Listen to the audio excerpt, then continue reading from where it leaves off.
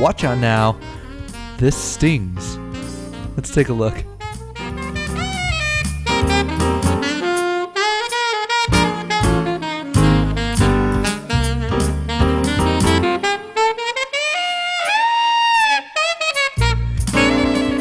Hello, and a welcome once more to another fabulous, fantastic, whimsical, lucrative, very seductive episode of Young Nostalgia. I'm Nolan, as always. Are we stalling for the outro music already? Ben is beside me. And episode 109 for you guys today as we discuss our hot takes on the 1972 film called The Sting, starring Robert Shaw, Robert Redford, and Paul Newman, as well as a cast of others. Ben, how you doing today? I'm doing pretty good. And just for clarification, it is 1973. That stings. Yep. Close. The only reason I know that is because I happen to be on the Wikipedia page right now reading the cast list. So, thank you. I was really hoping that you would just still say, "Yep, 1972," but and then Nope, sorry. Well, I feel like this is a relatively known movie, so I thought maybe someone would call us on it. Oh, okay, that's true. That's true. I do have the vinyl soundtrack to this movie. Which, do you actually? Oh yeah, which I dare say is quite good. The soundtrack, at least. When did you get? Have you had that for a while? Maybe a year. It was pretty much a hand-me-down from my mother-in-law. Gotcha. Yeah. Right. Interesting. So I had no idea cool. that you had the soundtrack. That's pretty cool. Dude, I literally have every movie's soundtrack. Whoa. Literally everything. Whoa. Yeah. I feel like right. I feel like that's a really valuable collection. Like, do you keep it in a warehouse? Because there's a lot of movies out there. Yeah, you have no idea how many people I had to get on board with this. Yeah. It's a big warehouse. It's the biggest warehouse. Some might say it's my warehouse. The greatest of warehouses. Yeah, right. That was great. That was really good. I really appreciated that. Okay, well, we're kind of short on time in terms of real life recording, so we need to get moving on this bad boy. Plus, we're a little bit late for releasing the episode anyway. Life happens, but I'm excited to get into this. This has been Ben's long time, one of his favorite movies, and this was my first time ever watching it, and it's our hot takes. So what do you think, big guy? Should we get into it? Let's do it. Let's do it. Wow, no talking during the transition that time. Professional. That was a longer break than usual. We felt kind of tied up. Good to be back in front of the mic. Okay, episode 109, continuing. So should we do it just like we have been doing recently, where the person that hasn't seen the movie before goes first, and then we'll take it from there? Yep. Might as well stick with tradition here. Let's do it. All right. First thoughts. So probably just kind of chronological order in terms of, obviously I watched the movie from beginning to end. So these are my thoughts. Oh, you watched it from beginning to end? The movie. I should have known. I watched it back to front. I started like 3/4, finished that, then started at 2/4 to 3/4, and then 1/4. Oh, of course. It's so obvious. Yeah. Right. That's the best way to do it. I like to ruin the movie before I watch the majority of the plot. Right. It makes everything literally make more sense. Looking at it in terms of making sense, that is a really good way of like trying to follow a movie. I guess that's true, yeah. Start for like almost the end and then work your way like forward, then back. I mean, granted, the entire watching value of the movie is gone, but you'll understand it better. Right. I cannot watch The Sixth Sense with anybody anymore.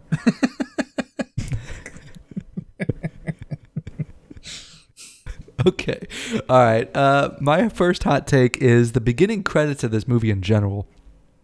So the movie is set back in like the 1930s, filmed in the 1970s.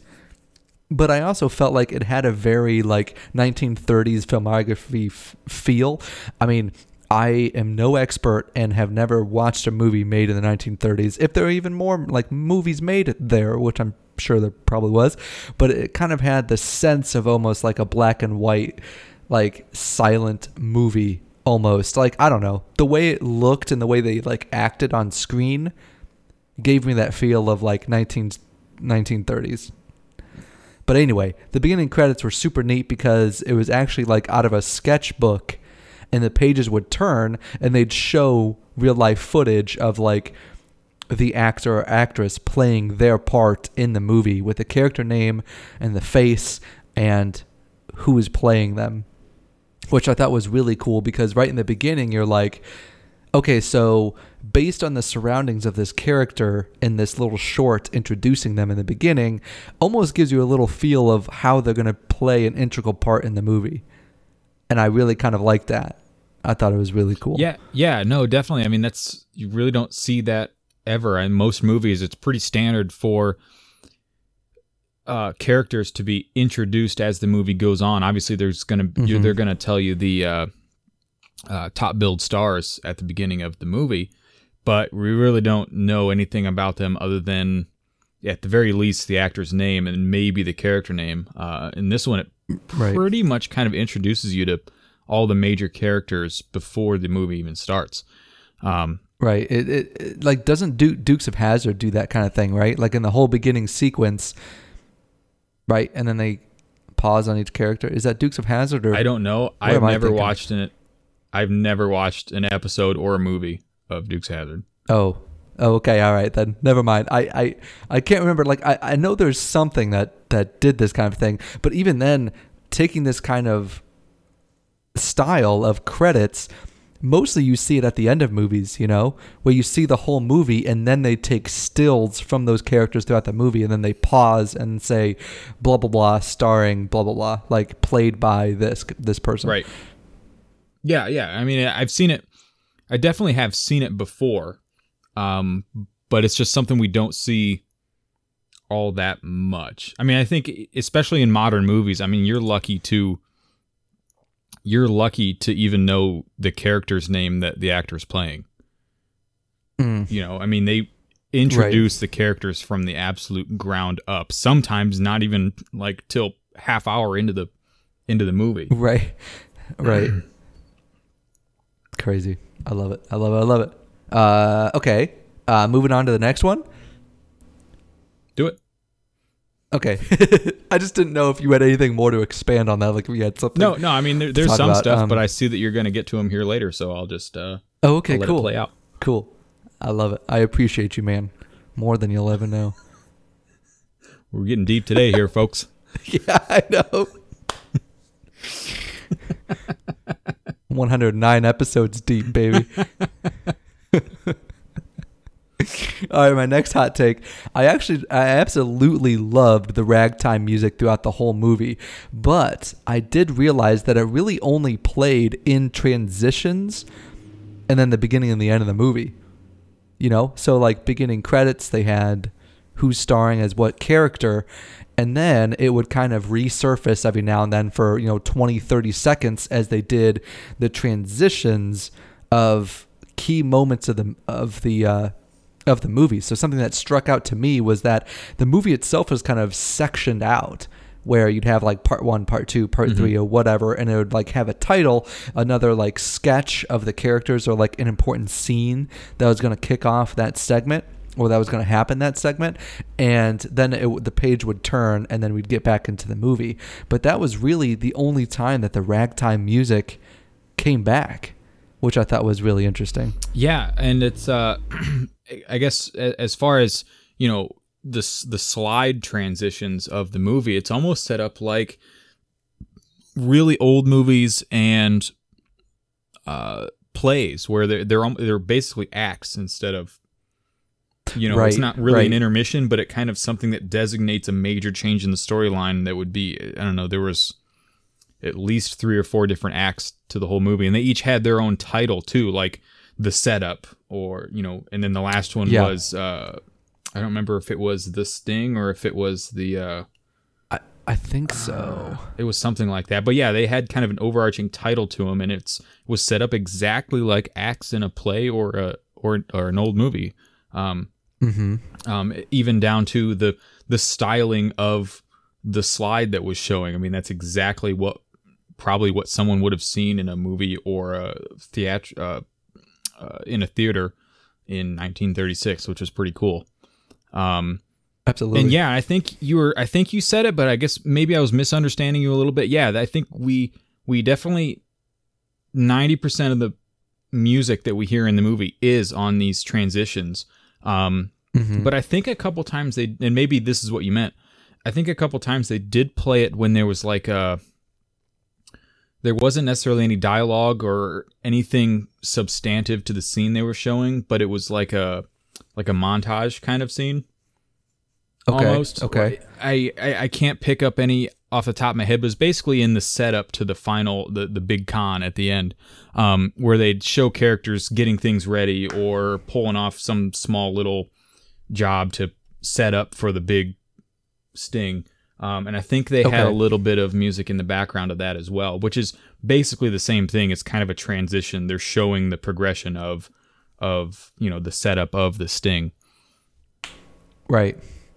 Yeah, and it just took me by surprise because, like, the music definitely wasn't prominent during those times, and it was crazy how much it just kind of got turned up and then was prominent. But I don't know, it's crazy because, like, even with these old movies, I'm blown away by the audio quality. Like you could definitely hear it in the scenes where they're in the fake like racetrack betting setup. And there's so much going on, but you feel like you're planted in the middle of that room and can hear every little thing. I don't know. It's kind of crazy. Like, it's very immersive for me because there's no like background music constantly, and that's all I hear. It's like that's what it would be like if I was in this movie. Yeah. Like, I wouldn't hear background music, and it's crazy. I love it.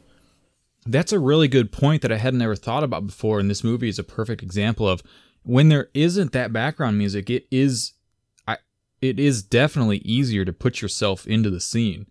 Like you were talking about in the fake horse betting scenes. Yeah, I mean, you can hear the crowd of people in the room around you, the clink of glasses, right, and especially in the I don't know what to call it, the broadcasting room. Where the guy's reading the ticker tape. I mean, you hear the machine just going nuts, and he's reading. You can hear the crinkliness of the paper in his hands, and you can hear all of it uninterrupted by any music. And yeah, you are totally right on that. It is so much easier to put yourself into the scene that way. Right. And especially with a big point that you and I will talk about later, where it's like you as a viewer being put in that kind of environment and kind of following along with what's going on, that almost helps and intensifies how us as viewers were even set up from the beginning. Like, the whole movie is a setup for the characters in the movie and the people watching the movie. It's freaking crazy. Oh yeah, I mean it blew my mind. Yeah, this is definitely a twisty movie, and you have to. It's not difficult for it to hold your attention at all, but you do have to make sure you're paying attention, because, I mean, if you miss 5 minutes and you can be totally lost as to what's going on. Exactly. Just because things change so fast. Well, you thought this person was working for this person, and then, oh, wait, now he's working with someone else. And, yeah, I mean, it's freaking crazy. It happens like every 10 minutes. Right. Right. And it's like same people flopping back and forth. It's crazy. So that actually leads right into my next point of like taking the whole movie as a whole. It's like right from the beginning, the movie almost sets you up to be like, I don't know what to believe. Yes. But the whole movie was also like set up, oh, believe these guys because they're the ones getting even with this mobster. Right. But you're still like, well, this whole time, I don't know who to believe because people are acting so differently in each scene. So a good example is this, like the first scene is the beginning grift thinking Hooker and Luther were actually not together, where Luther got like stabbed or whatever. And then you think Hooker is like this good guy, like trying to help him out. It turns out they set this other guy up to deliver a wad of paper and no money, and they take his money with it. Mm-hmm. Because, yeah, it's freaking crazy. So right from the get-go, you're like, I don't know. I actually don't know what to believe, because these people are obviously professionals in the field of conning people. Right. Well, and it's setting up kind of two things there. It's setting up the viewer to not necessarily always believe exactly what they're watching, but it's also setting up the plot of the movie in general, because the money that they ended up stealing was he was actually a runner taking money back to New York to the mob boss, and they basically were stealing. Right. They stole a large sum of money directly from a mob boss, which is right. I mean, that's never good. That's obviously the spark point of the entire plot. Right. I love it. It was crazy. They did a very good job. So something what also like kind of was put in you from the very beginning is that once things kind of started going off, and then Gondorf and Hooker were kind of teaming up, the movie itself made you think that Hooker was being tailed or being set up by the feds or the mob or something like that, being like, well, we don't fully trust this Hooker guy, or it could have been Snyder or something, Detective Snyder. But actually turns out Gondorf was way ahead of the game and was actually purposely trailing Hooker for his own protection. Kind of almost like Gondorf's a seasoned veteran and knows that Hooker doesn't like constantly watch his back. Yes. Yeah, I mean, he's able to pick up on that. Yes, Hooker is good at what he does, but he's also going to play directly into this trap. And unbeknownst to Hooker, he does tail him and saves him. Right. Yeah, definitely. I mean, the whole backstory on Gondorf is that he was I wouldn't necessarily say big time, but he was a pretty well-established grifter and con man. And he was really well experienced. And, his kind of backstory, the reason why he was not really doing much anything, he was basically a mechanic at a merry-go-round. And he also worked, there was gambling involved as well, at this establishment. It was kind of a front. But anyway, he was kind of out of it for a long time because he screwed up once. And he was kind of making his way up to the big times. And in this business, he screw up really bad. And that's pretty much it. There's not really any coming back.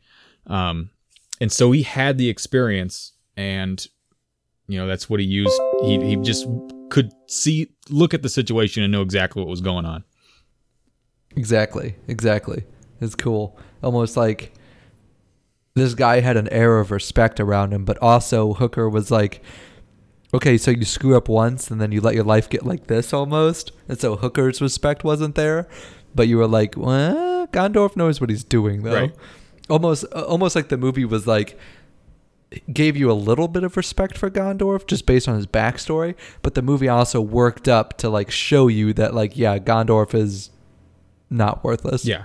I mean, it's kind of just looking at his life in general, it's kind of like a redemption kind of story if you look at just his part of the movie. Right. I like that, man. Gondorf was a really cool character. Great. I mean, Paul Newman, amazing, yes. Always, like you said. But the character itself was very well portrayed. Mm-hmm.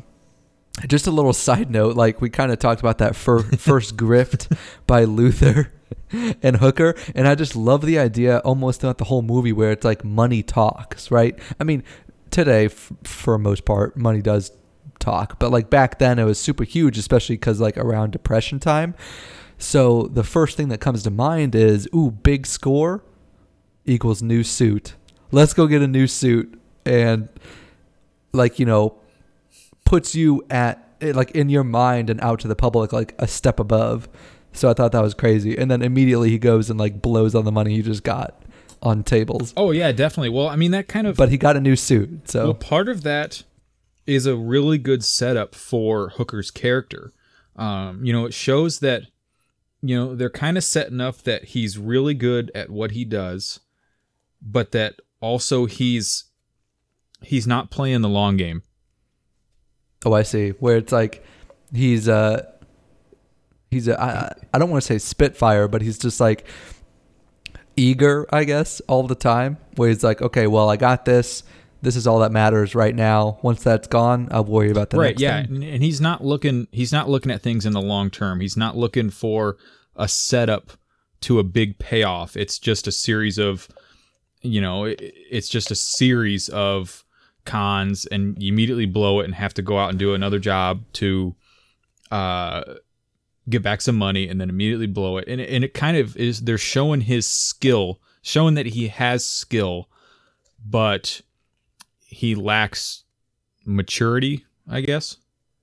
Right. Is a good way of saying good it. Call. That is a good maturity and experience, and kind of the whole movie is, they kind of base a lot of the movie on that as well, of him being good at what he does, but still needs to learn how to work himself towards the end result rather than just a quick buck. Right. Absolutely. I love it. I love it. Next point here, talking about the way the law is actually portrayed. And it's interesting that we actually watched two movies that were made within 2 years of each other. And they both kind of, involve law enforcement in some way. Because I can draw a few like similarities between the two, but a lot of times in like movies like this where you follow kind of the drifters, the grifters, the bad guys per se, the law is always portrayed as use any force as any means necessary to get to like a means to an end, right? Which is catch the guys doing the bad thing. They always escape us right when we're about to get them. But if we punch them in the gut a few times, they'll know we mean business. So I thought that how that's a big thing. But then also when the FBI came involved really late into the movie, they were the ones with like the clean pressed suits, like had a secret warehouse that knew everything that was going on, Oh yeah, definitely. I mean, it's and like both of the movies that we're talking about here, I mean, they show a clear difference between local jurisdictions and the feds, pretty much. Right. Right. And they in that distinction, they were pretty much saying the same thing. Like, look how in Dog Day Afternoon, it was obviously portraying local jurisdictions as kind of incompetent, while the feds were professional. And in this case, it was the local police was super corrupt, and the feds were the kind of knight in shining armor. Right. Being like, we're gonna tie this whole thing up with a nice little bow, and we'll call it quits. Right. And as far as like the, use any force or means necessary, there's so much that goes into that, because there was police here and there, but for the most part, it was kind of the Snyder was kind of the main figure that we saw in any local law enforcement. Right. And a lot of this was, instead of just a nice gentle arrest and taken off to jail, it was beat the crap out of somebody. A lot of this was because of the level of corruption, I mean, so if he's involved in whatever shady business that Snyder's involved in, and he catches Hooker, and Hooker knows, he's not stupid, and I guess it doesn't necessarily matter on Hooker, anybody involved. I mean, Snyder he really can't do anything but threaten him, because if you just immediately just arrest him and take him to jail, what's he going to do immediately? He's going to try to turn in Snyder for what he's doing. So right. You have basically, it almost forces him into intimidation, rather than actually upholding whatever law he's supposed to be upholding. Right. And we see him several times, instead of even, it's not even like he was trying to get him to quit committing crimes. He was kind of trying to work his way in and get some cash under the table for keeping quiet. Right. That's crazy. Yeah. So a lot of what he does specifically to Hooker, it's less about, using any means necessary and more about continuing his corrupt ways. Right. Being like, you've been a thorn in my side for so long. Like, come on. Yeah. Exactly. I'm with you. Cool. Now, okay. Now you're going to have to refresh me because I put this in my notes, but I'm not sure if it's exactly right. Okay. So Snyder wasn't in on it at all. It was the feds, right? Who, some sort of law enforcement were in on it because in the ending scene, somebody shot. Obviously, they didn't actually get shot. And then they ushered Lonigan out of there, and no cops were around at the time. Oh, yeah. Well, they were... Okay, you know what I'm saying? Well, okay, so we should probably make a distinction because the feds in the end who actually came in and supposedly were busting the gambling ring... Right. They were not feds. They were just part of the crew. Yes. Yeah, okay. So the feds earlier when like Snyder brought Hooker in and they made like that deal, was those actually feds? But then part of the crew was like, "Oh no, we're the feds. Let's go." And then they went with Snyder and then they fooled Snyder that way, got everybody out of there so then they can escape. It lost me. Like, I got what happened, but I was lost. See, I'm not 100% sure on that because they don't necessarily show that super well. But basically, towards the end of the movie, anything Fed related was, it was all a ploy to fake the busting of the gambling ring, get Lonigan's crew to get him out of there and get him away after he had bet that huge sum of money, right? And then everyone bounces with the money. Right. Okay. So the feds would use as a ploy to distract Snyder and use as kind of like an authority cover up. Yes. While busting the place. Yes, it was all a ploy to make it look like the feds were breaking up the gambling ring. Okay, that's cool. Because like in my mind, when the feds came across, I was like, okay, I mean, I get that the feds would probably know about this operation, but I also am like, there's no way that the feds could have this much information plus this tapped into it, you know? Mm-hmm. So I was like kind of weary and I was like, oh my gosh, what's going to happen? I'm not sure if I even trust these guys. So, and it's crazy like how much Hooker sells his reactions, you know? Like you can tell Hooker is like on edge when he's talking to the feds. And and obviously Hooker is in on it. So that whole thing is just great. And that's what makes the viewers themselves sold on the entire story of this movie. Well, like that's what I can't get over is just like from beginning to end, I was played and I didn't even care because it was awesome. They did such a good job. Well, I think part of the reason they show that so much where they're very obviously trying to show that, Hooker is having these genuine reactions to what's going on. It makes me kind of think that he was a little bit in the dark about some of the fine points of the plan. Because sometimes he legitimately looks surprised, eyes wide, like I'm not really sure what's going on now, and it kind of forces him to fly by the seat of his pants.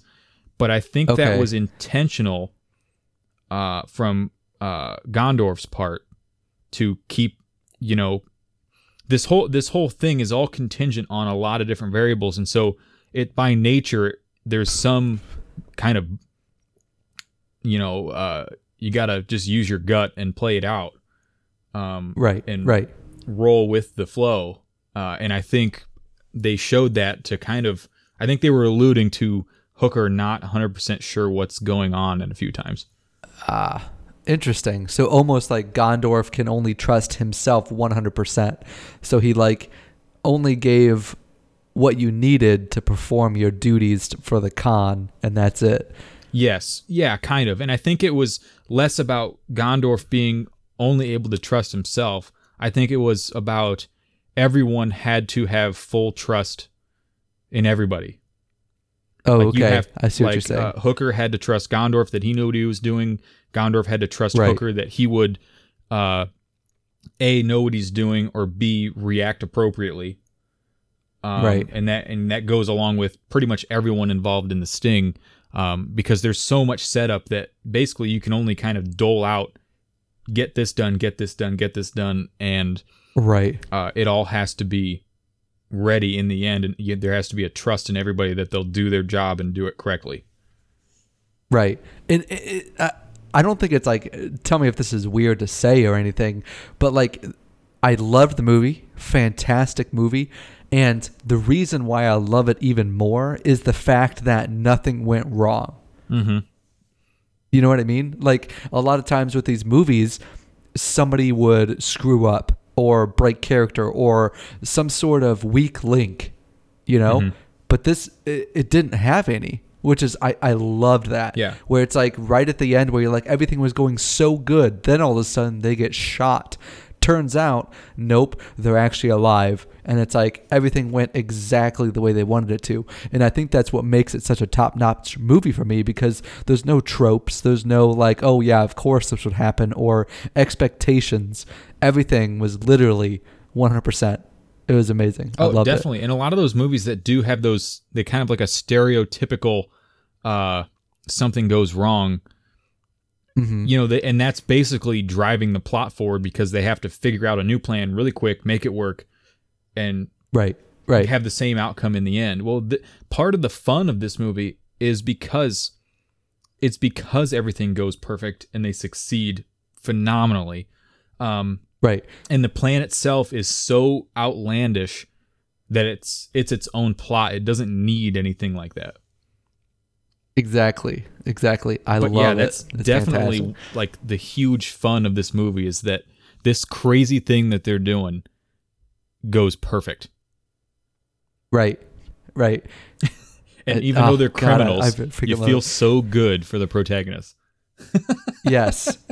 Almost like, oh, that's perfect. That's a perfect transition. So I related quite a bit from this movie to the Ocean's 11 movie. Uh-huh. Like, maybe not the old one, because that one, my memory's kind of blurred. But if you take it from the new remakes in the early 2000s with Brad Pitt, George Clooney, and all them, like, I get those same kind of vibes. It's nuts. So especially with like the sleight of hand, I think sleight of hand of characters and the movement and just seeing things come together is amazing. So this was huge and evident on the whole big train sequence of stealing Lonigan's wallet, and then just kind of like the character that Gondorf inhabited to just piss off Lonigan during the entire poker game, I think was just gorgeous. I thought it was great filmography. My favorite scene in the whole movie is just the way that Gondorf and Paul Newman acts that whole When they're poker scene. when they're It's playing cards on the fantastic. train. Yeah, when they're playing cards on the train. I loved that. It's great. I mean, like, I also just really love watching people playing cards anyway, but holy crap, does it show that anger controls people. Oh yeah. I mean, it's the whole time he's pretending to be just sloppy drunk, but actually he has Lonigan in the palm of his hand the entire time, and he knows that he's extremely prideful, and knows that he's extremely easy to aggravate, and he's pushing his buttons the entire night. Right. And the fact that he wins. I guess Lonigan loses to basically a drunk. Right. And he loses based on his own stacked deck. Right, yeah. Right. Like, you know, to him, he loses to his own stacked deck. Yeah, but, well, they actually made a comment about it later on, said something about Lonigan's talking to his henchman. He's like, well, we got to go get like the money back. Like he cheated. And the guy's like, I cheated too. He was just better than me at it. That's fantastic. I must have missed that. Yeah. I love that. Yeah, super good. It is. And that was actually like the long theme of this movie is like, and with any big like grifter or con like heist thing, it's like building trust with the person that you're trying to steal from.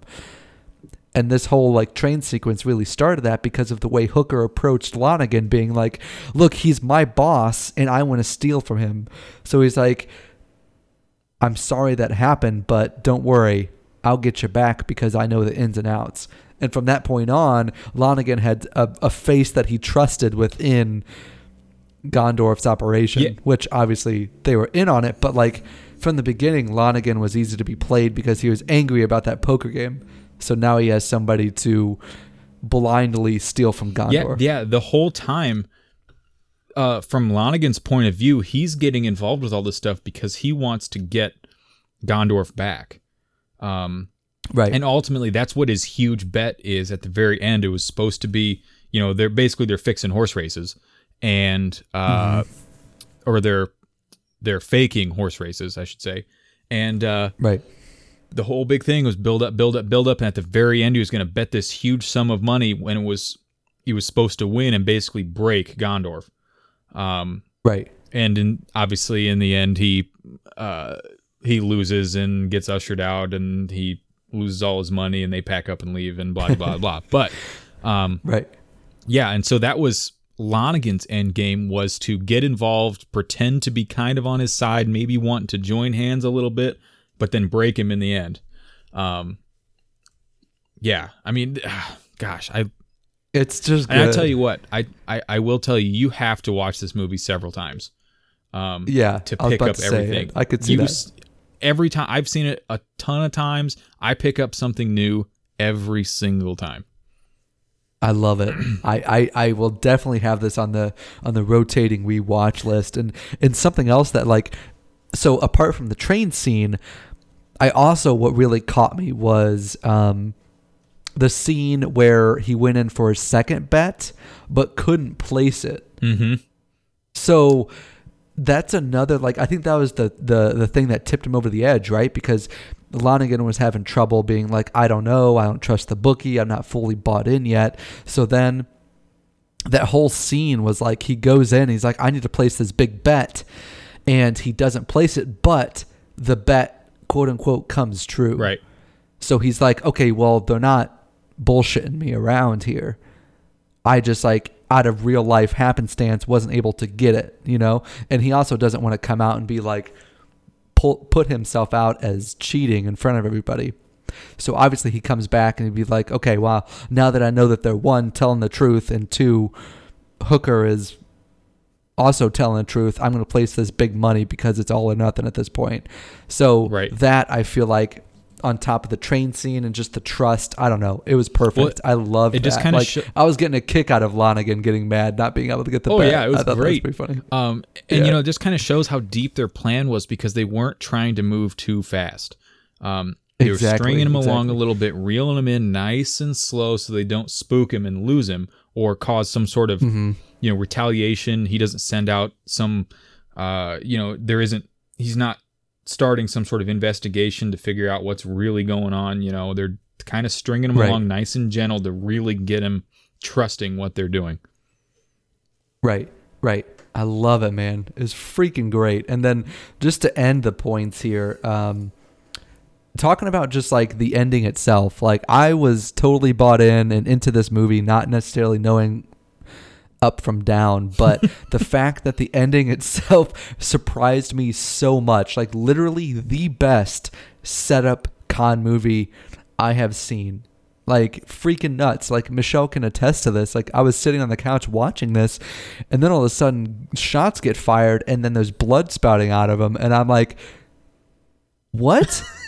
What the hell just happened? And then everyone's like, everything's all just up in a tizzy and things are just on fire, and then they get ushered out. Lonigan's all pissed because safety over his money and all that kind of stuff. Then all of a sudden, here it is. They're smiling, laughing. They get up and they're like, we got to get out of here. Yep. Because that whole scene of Hooker in this hotel room or whatever, before he was almost set up by one of Lonigan's henchmen, he put something in his mouth, or there was something weird going on there, where drawers were completely empty, but just the way he was getting ready. And I was like, it was almost like it was weird but inconsequential to be remembering that scene and how weird it was. So it was whatever, this whole movie's kind of weird. So I just it set me up, man. Oh, yeah. I was knocked back. It was nuts. Definitely. I mean, for that final scene after that final scene, for a first time watcher, you know, the FBI, the fake FBI agent walks over to Hooker and kind of leans over him. He says, "All right, he's gone." And he opens his eyes. Yeah. He wipes the blood off, and then they start celebrating. It's like, to a first time watcher, it's like, wait, what? Yes, and like the crazy thing is that it happened all so fast. I think that's what like really messed me up, is that the fact that the FBI and Snyder just burst in, right? And then everyone's like, "Oh god, oh my god!" And then like without even a second thought, there's freaking shots fired, and I'm like, "What?" I think the pacing of it's great. It was perfect. Yes, I love it. I tell you what, you give it a couple months and then watch it again and see how much more stuff you pick up on. Everything's gonna click even more. Right. I mean, there's so much stuff to look. I mean, just subtle things like body language throughout the movie you'll notice, and totally will change certain scenes. Right. I need to look into purchasing this, because if I rewatch it every few months, that's $3.99 every few months. I might as well just get the Blu-ray Steelbook edition. There you go. One thing I wanted to ask you about. Luther Coleman? Did you recognize him? Specifically his voice? As in the actor himself? Yep. I mean, it's not James Earl Jones. No, his name is Robert Earl Jones. Wait, are you kidding me? James Earl Jones's father. No way. I can totally see the resemblance now that you say that. Dude, that's freaking nuts. And he looks pretty similar, but I tell you what, his voice, especially when they're sitting in his kitchen talking at the table, he is just like, it sounds, wow. Well, I guess James Earl Jones sounds just like his father, Robert. Oh, that's crazy, dude. I thought you'd enjoy that. No, that's nuts. That just made my day. I hope you know that. Absolutely freaking made my day. Oh my God. Well, that was pretty much my laundry list of hot takes from The Sting. Amazing movie. Freaking loved it. Is there anything that you wanted to cover before we log off? I think I'm good. We pretty much ended up talking about most of my stuff pretty much throughout your section, so I think I'm good. Okay. And I love how that's been how it is, you know? Like we trade off, you know? It's like you always go through and hit the points that I put down if it was one of my recommendations, or vice versa, you know? I love it. Yeah, it works out pretty good how we put our thoughts in almost two separate pages, and we look at our own, and we don't really look at each other's until the actual time of recording, so that it's pretty fresh, and we ended up pretty much just covering each other's notes the whole time. Right. It's a good sign of, one, friendship, and two, we see the same things in movies that we enjoy. So I love it. Love it. Cool. I think that rounds us out pretty good, man. Perfect timing. I mean, this was exactly when we needed to stop. Yeah, a little up against a little bit of a time constraint today, but I think we did pretty good. I think so too. Okay, well, I can add 8 minutes of silence to bring it to 51 minutes for the episode, as all of our other movies. Yes. So, all right. So, all this entire series that we've done so far on these movies, for whatever reason, every single one of them has come out to be exactly 51 minutes. Within the 51st minute. Right, within like 30 seconds. Right.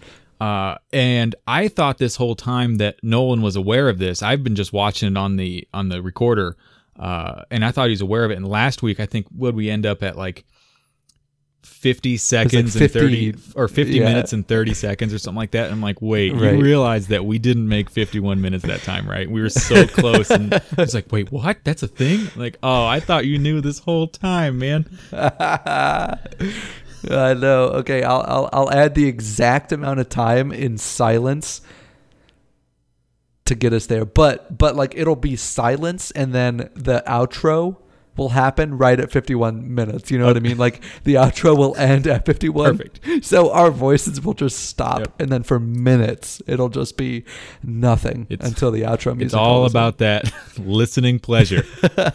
Right. Nothing but dead air. Hashtag listening pleasure.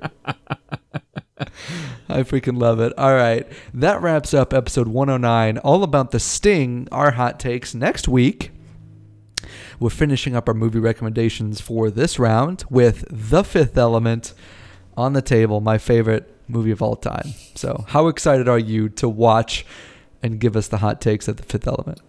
I'm pretty excited. I have not, like I said, I've caught very, very small sections of it on TV.